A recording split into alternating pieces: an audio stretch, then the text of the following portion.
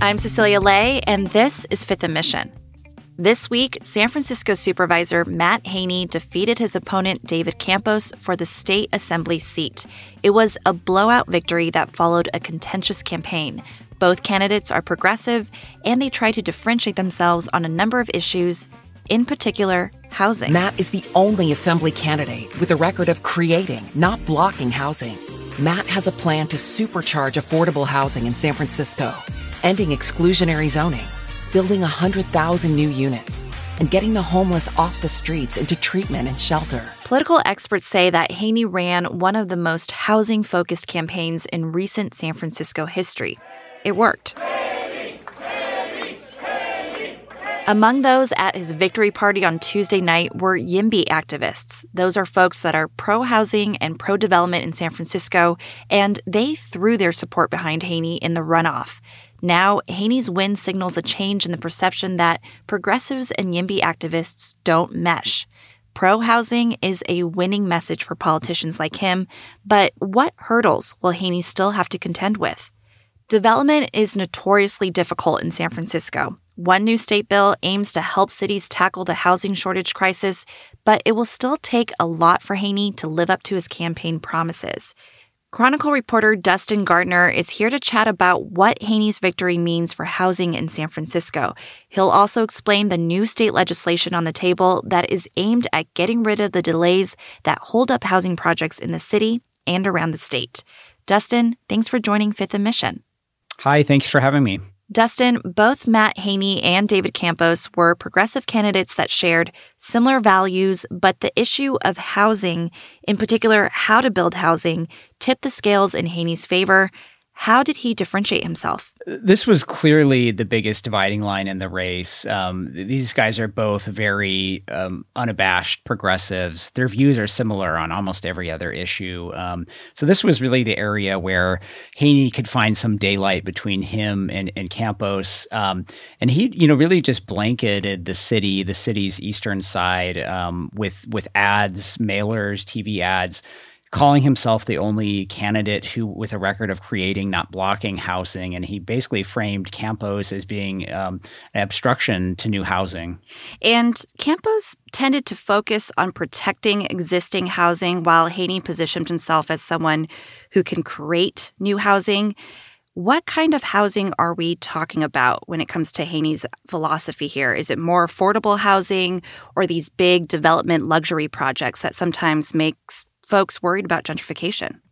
Yeah, Haney definitely put himself in the YIMBY camp, and that is the camp of saying all of the above. YIMBY activists are for market rate housing, they're for affordable housing, they're for social housing, subsidized housing, and Haney did put himself squarely in that camp. And this was definitely an evolution for Haney as a supervisor and before he got on the Board of Supervisors. And in the past, he has been a little less favorable to housing. I mean, he was definitely not an ally of YIMBY activists. But that started to change in the last few years, and especially during this campaign. Haney definitely went through an evolution, and now he really finds himself kind of squarely in that camp of being one of the more vocal state legislators, soon-to-be state legislator. He hasn't been sworn in yet, but he finds himself in that camp of saying, really, we need all of the above to deal with the housing crisis. And one big housing project that was brought up during the campaign, which we talked about on Fifth and Mission, was the Stevenson Street project. That's the one that would have converted a Nordstrom parking lot into a 500-unit apartment complex. The Board of Supervisors ultimately rejected that proposal, but how did that project become something that resonated with voters in this special election? The Stevenson project was 100% the wedge issue in this election. After the Board of Supervisors rejected the project, which happened last October, it really became a rallying cry for a lot of YIMBY activists and progressives that found themselves aligned with the YIMBY movement. Haney supported the project. It was in his district. He tried to get it through the board. The board blocked it.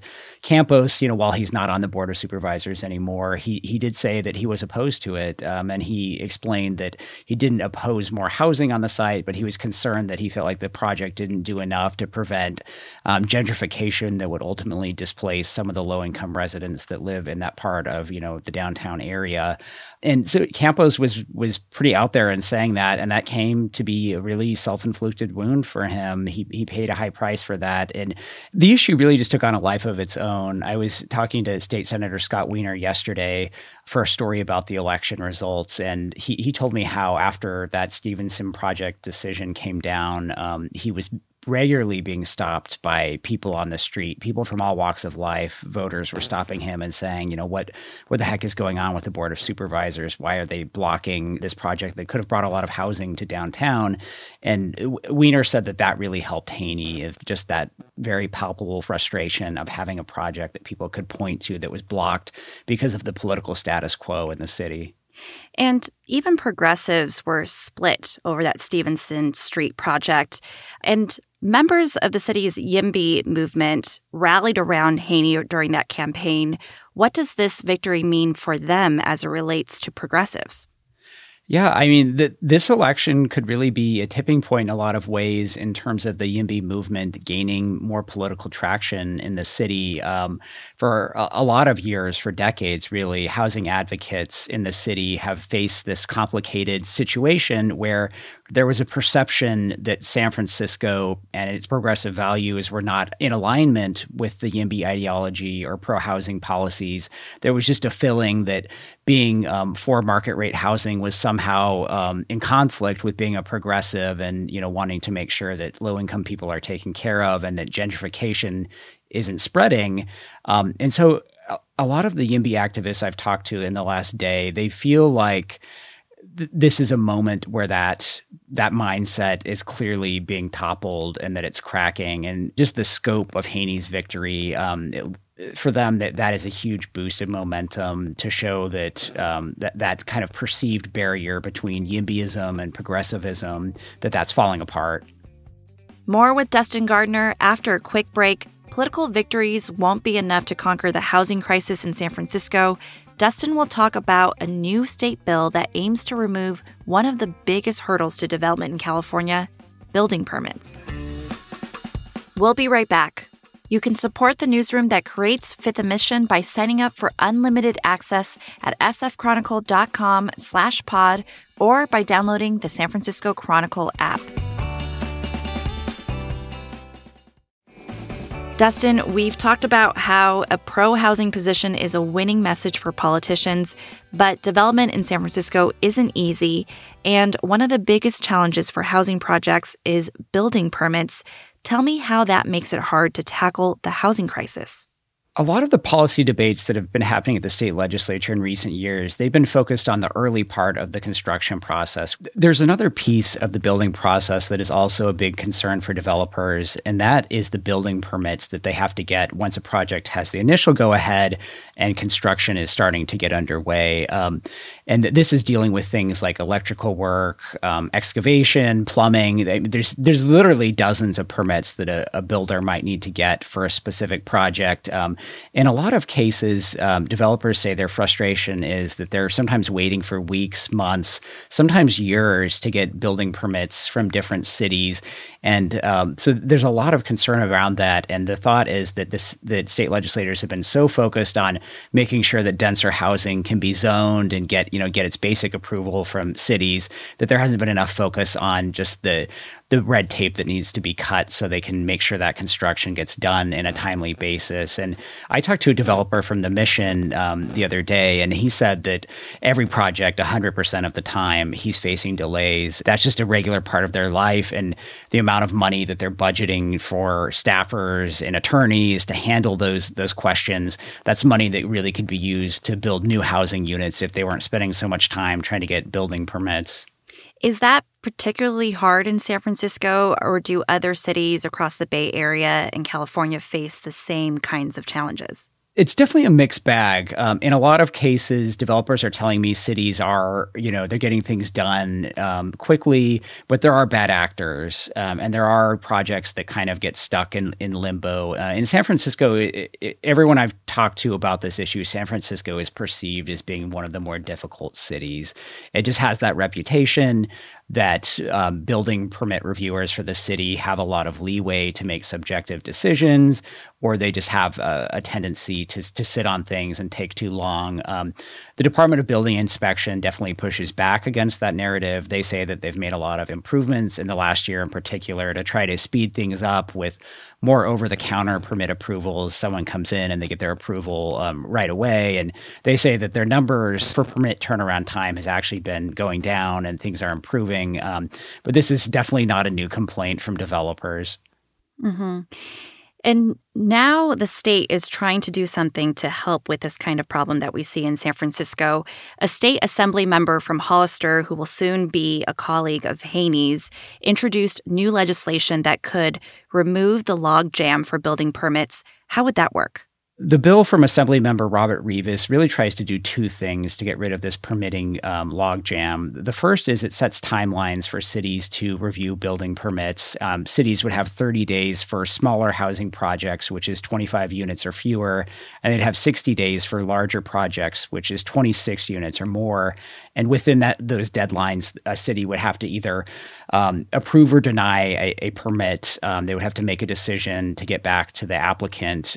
Basically, creates a shot clock where cities have to make a decision, so it's not totally subjective, because the way it is today, there's nothing in state law requiring cities to act. So that's the big first piece of the law, dealing with deadlines. And the second piece is just making sure the rules of the road are clear for developers and builders. And the bill aims to do that by requiring cities to post a checklist of all the information they need to submit with each permit. And cities would also have to post model template permits to give builders an example of, like, this is the way we want your project presented, because often the reason permits are getting held up is because someone didn't format something correctly or they didn't include everything they needed to. So the bill really tries to tackle both of those things. So would a bill like this actually work in San Francisco, which we know sometimes operates different than other cities in the state? Would a bill like this actually help progressive politicians like Haney fulfill his campaign promises that he's made? It's going to be interesting to watch, because San Francisco seems to be taking the position that the bill might not apply to the city. There's been some discussion of that, and it's a really nuanced explanation, but basically the city has a different building permit review process than anywhere else in the state. San Francisco has a discretionary building permit process, which means neighbors can appeal any sort of building permit that someone gets. Other cities are not in that boat, but supporters of the bill that Rivas is carrying say that they intend for the bill to apply to San Francisco. So I think we'll see that piece debated out. And in terms of, whether this could have a tangible impact in San Francisco, the city deals with a huge amount of building permits, and the Department of Building Inspection said it's already making changes to try to speed up the process. So I think it seems like they know they're being scrutinized with the speed that it takes to do things in the city.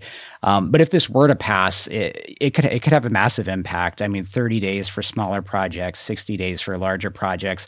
That's a lot different than the timelines a lot of developers tell me they face with the city today. I mentioned the developer I talked to in the Mission. He said routinely decisions are taking 3 months. Sometimes they're taking close to a year. So I think we don't really have clear metrics exactly on how many new housing units this could create. I haven't seen anyone really do that kind of super detailed study yet, but we just know from these anecdotal examples and the rules as they're set that there is a lot of delay that could just make a lot of housing come online much more quickly. So it remains to be seen whether this bill is going to actually help. But in the meantime, YIMBY's developers feel optimistic with this victory by Haney, right? Yeah, I mean, it's given the pro-housing movement, the YIMBY movement, just a huge surge of energy. I mean, Twitter has been exploding this week ever since the results came in showing Haney had such a decisive victory. The tweets have just been rolling in. And even Democrats that I would say are probably a little more moderate on housing policy, Democratic legislators have been congratulating Haney on Twitter and telling him, we look forward to you being a leader on housing in the legislature. So I think now the question in a lot of respects is going to be how aggressive is Haney really going to be when he's in there? We talked about how he had sort of a mixed record on housing in the past. And, I should note that YIMBY did not endorse him in the primary. They endorsed Bilal Mahmoud, and Haney was only endorsed in the runoff. And so I think there's going to be a lot of pressure on him for people wanting him to deliver on, to the YIMBY crowd that helped give him this win.